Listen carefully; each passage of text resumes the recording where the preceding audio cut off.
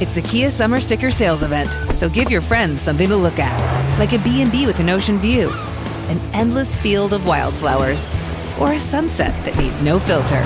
Make this a summer to share and save with a capable Kia SUV or powerful sedan. See your local Kia dealer or visit kia.com to learn more. Kia, movement that inspires. Call 800-3334-KIA for details. Always drive safely. Sale applies to purchase of specially tagged 2024 vehicles only. Quantities are limited. Must take delivery by 7/8/24.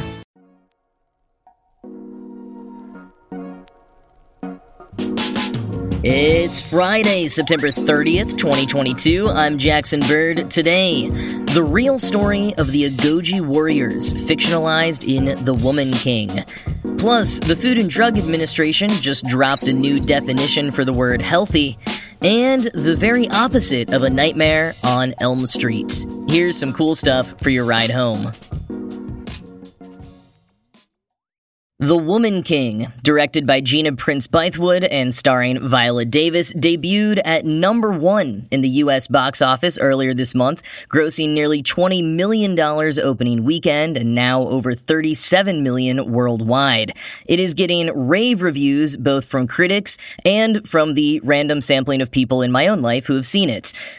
I have not yet seen the movie, so there won't be any spoilers here for the film beyond what's evident in the trailer, but I did want to take a moment during this burst of popularity to dive into the real history behind the film. Now, said real history could potentially spoil the movie for you if you are not familiar with it already and you want to go into the film without that context, so consider this your warning now. The Woman King centers on the real-life group of women warriors from the West African nation of Dahomey, which is modern-day Benin, following French takeover at the turn of the 20th century. Said colonization is at the heart of the film, as Viola Davis's fictionalized character leads her regiment into battle to save their kingdom. Davis, by the way, went through an intense training regimen to prepare for the role. Starting all the way back in 2020, she says she was training 5 hours a day, weight training, martial arts training, and running the equivalent of a 6-minute mile on the treadmill. All of this when she was 56 years old. Seriously impressive stuff. Of course, you've got to train hard to portray someone who was part of one of the fiercest groups of warriors of all time. The Agoge, the regiment of women warriors, were active in Dahomey from the 16 or 1700s up until the early 1900s, but most prominently in the 19th century. The exact origins vary in their tellings, but there are two leading possibilities. Quoting Smithsonian Magazine, the first recorded mention of the Agoge dates to 1729, but the unit was possibly formed even earlier, toward the beginning of Dahomey's existence, when King Huagbadya created a corps of women elephant hunters. Alternatively, Hangbi, who briefly ruled as regent following the death of her brother in the early 18th century, may have introduced the women warriors as part of her palace guard. Either way, the Agoge reached their peak in the 19th century under King Gezo, who formally incorporated them into Dahomey's army. And thanks to the kingdom's ongoing wars, Dahomey's male population had dropped significantly, creating an opportunity for women to replace men on the battlefield. End quote. That warfare is a vital element here. Dahomey was an extraordinarily militant kingdom. If you've heard of it in passing, that's probably been your main takeaway. It's the state's ongoing legacy.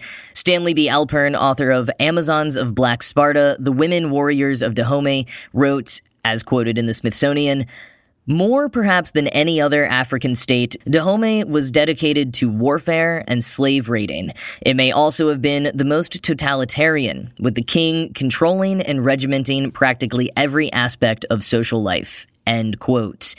And yes, slave raiding. Dahomey was heavily involved in the slave trade. Like with many West African kingdoms, it was complicated, wrapped up in other conflicts with nearby regions. While some kings of Dahomey tried more than others to depend more on farming and the trade of palm oil, all told, Dahomey is estimated to have sold hundreds of thousands of people from neighboring tribes and nations to Europeans between the 1720s and 1850s. Home Team History, a multi-platform African history and culture series, notes that this aggressive involvement in the slave trade was a crucial aspect of Dahome's warfare and domination strategy, but also that in the context of the time, Dahomey leaders might have thought of slavery more like we today view European serfdom. Enslaved people within their kingdom were sometimes gifted land and money after being adopted by the people who enslaved them, their descendants being able to rise in class status. That wasn't always what happened, and even that type of enslavement doesn't sound great, nor does any of this excuse Dahomey or any nations participating in the slave trade, but the Home Team History folks offer an important historical perspective. That said, despite a few rumblings that we should boycott this film because it's going to ignore Dahomey's brutal warfare and involvement in the slave trade, the filmmakers have said that this part of the kingdom's history is addressed in the film. Because, yeah, having an army of women doesn't automatically make a nation, ethically perfect and virtuous. It was still an army, after all, and one that largely existed because the kingdom went to war so much that most of their men had died. But still, the Agojie existed, and everything aforementioned notwithstanding, they were pretty badass. Some of them volunteered for the army, others were forced to join. Enslaved women, poor women, rebellious girls as young as 10. They were all considered wives of the king, but third-class wives, they didn't have relations with the king, but they also weren't allowed their own with other men, although the Smithsonian points out that there is debate about how much that rule was truly enforced. They lived in the royal palace, had their own servants, and were given plenty of tobacco and alcohol, but also went through absolutely brutal training. From Smithsonian, quote, "To become an Agojie, recruits underwent intensive training, including exercises designed to harden them to bloodshed. In 1889, French naval officer Jean Bayol witnessed Nanisca, who likely inspired the name of Davis's character in The Woman King, a teenager who had not yet killed anyone, easily pass a test of wills. Walking up to a condemned prisoner, she reportedly swung her sword 3 times with both hands, then calmly cut the last flesh that attached the head to the trunk. She then squeezed the blood off her weapon and swallowed it." Another common form of training involved mock assaults that found recruits scrambling across towering walls of acacia thorns. In the words of a British traveler who examined the barriers, "I could not persuade myself that any human being, without boots or shoes, would under any circumstances attempt to pass over so dangerous a collection of the most efficiently armed plants I had ever seen." The warriors bore the pain without complaint, and the bravest among them received acacia thorn belts marking their stoicism. Surprising the enemy was of the utmost importance. Warriors snuck up on villages at or before dawn, taking captives and decapitating those who resisted. With the rest of the Dahomean army, these women warriors were the scourge and terror of the whole surrounding country, always at war and generally victorious, as an American missionary later recounted. End quote. Many of the accounts we have are from colonizers who witnessed the Agojie in action. They nicknamed them Amazons, after the women warriors in the Greek myths. But many bristle at that nickname. Historian Pamela Toller told National Geographic, quote, "In addition to it being a decidedly colonial reference, you're sort of reinforcing the idea that they are exceptions, and that no ordinary woman could be larger than life. That's a very European perspective on these amazing women," end quote. And quoting from National Geographic on the end of the Agojie, quote, "While most records of Dahomean warfare involve battles with neighboring kingdoms for control of coastal cities, a shift began in the late 1870s, after the kingdom agreed to let France claim the city of Cotonou as a protectorate.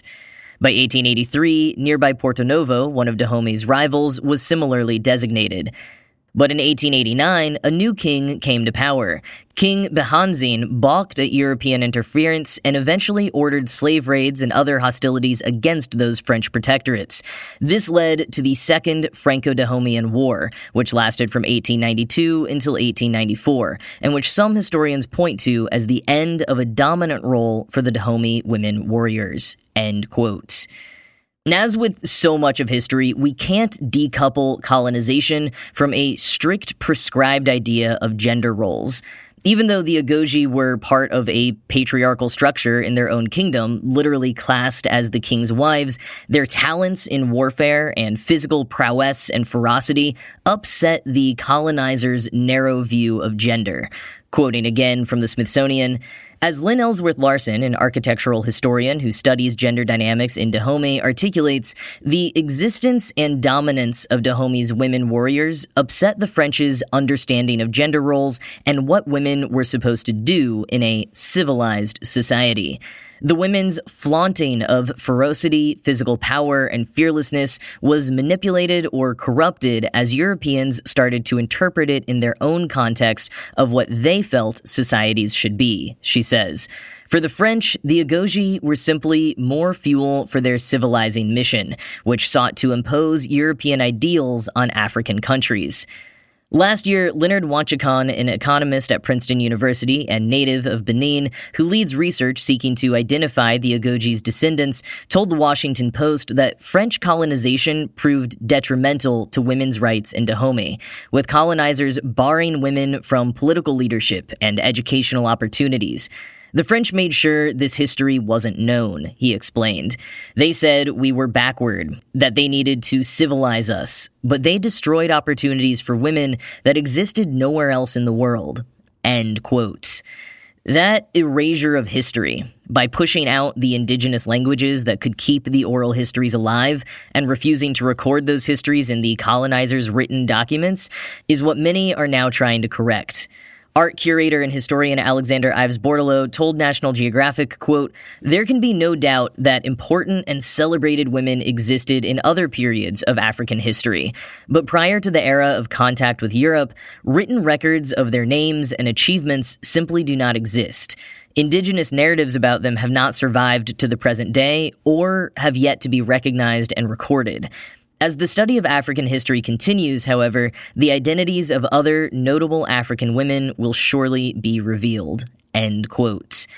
The Woman King is the first depiction of the Agoge women by the American film industry. It is one of the few major motion pictures from a Hollywood studio featuring a black woman leading in an action role with no significant male or white leads. Davis and Prince Bythewood have both spoken at length about how tough it was to convince studios to make this movie because of that. But because of The Woman King, and more fictional interpretations like in Black Panther, we might not only see more and more of these stories told, but more of them discovered as well.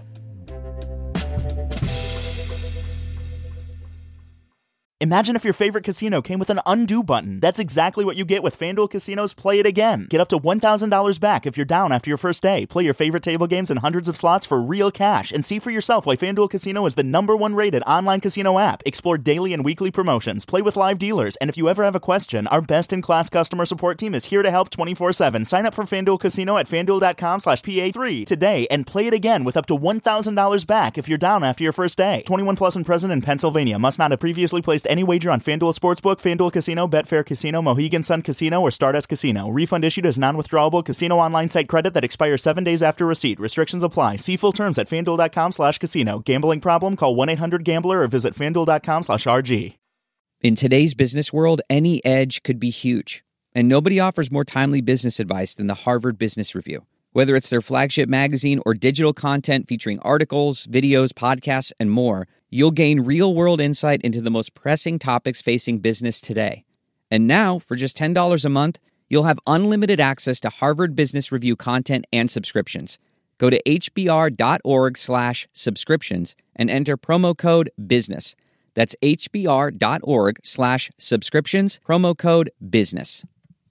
On Wednesday, the White House held a conference on hunger, nutrition, and health, the first time such a conference has been held since 1969.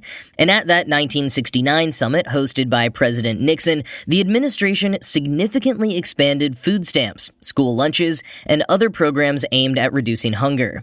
It set the stage for the food policy agenda we've seen over the last 50 years, and while there are obviously a lot of problems to fix, hence the new conference happening magazine this week. That one back in 1969 is credited with reducing hunger and continuing some of those crucial programs. Ones that particularly served as a safety net for many Americans during the pandemic. As many of those pandemic benefits come to an end, a large focus of the conference this week was extending and expanding them.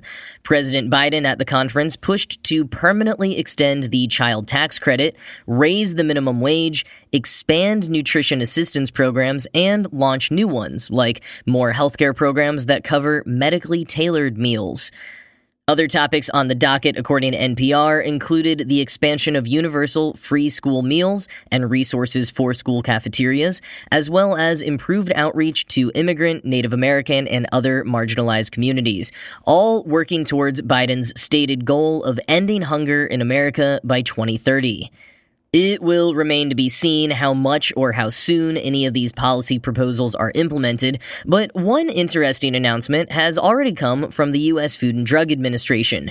New rules on when companies are allowed to use the word healthy and what exactly it means. Quoting the Washington Post, under the proposal, manufacturers can label their products healthy if they contain a meaningful amount of food from at least one of the food groups or subgroups, such as fruit, vegetable, or dairy, recommended by the dietary guidelines. They must also adhere to specific limits for certain nutrients, such as saturated fat, sodium, and added sugars. For example, a cereal would need to contain 3/4 ounce of whole grains and no more than 1 gram of saturated fat, 230 milligrams of sodium, and 2.5 grams of added sugars per serving for a food manufacturer to use the word healthy on the label. End quote. The FDA is also working on a symbol that companies could voluntarily use on their products if it meets the federal guidelines for healthy. I am personally hoping for a Clippy-style broccoli head dude, potentially with its own California Raisins-esque spin-off cartoon. Broccoli head aside, this announcement comes as part of the FDA's larger stated plans to make nutrition information more easily accessible.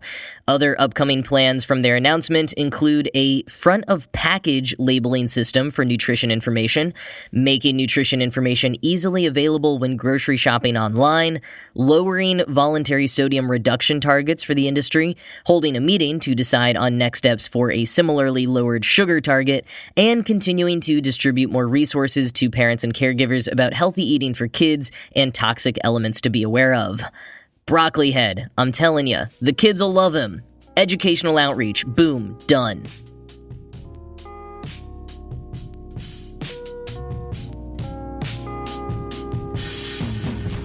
A lot of fast food news this week, so here's one more thing to round out the week.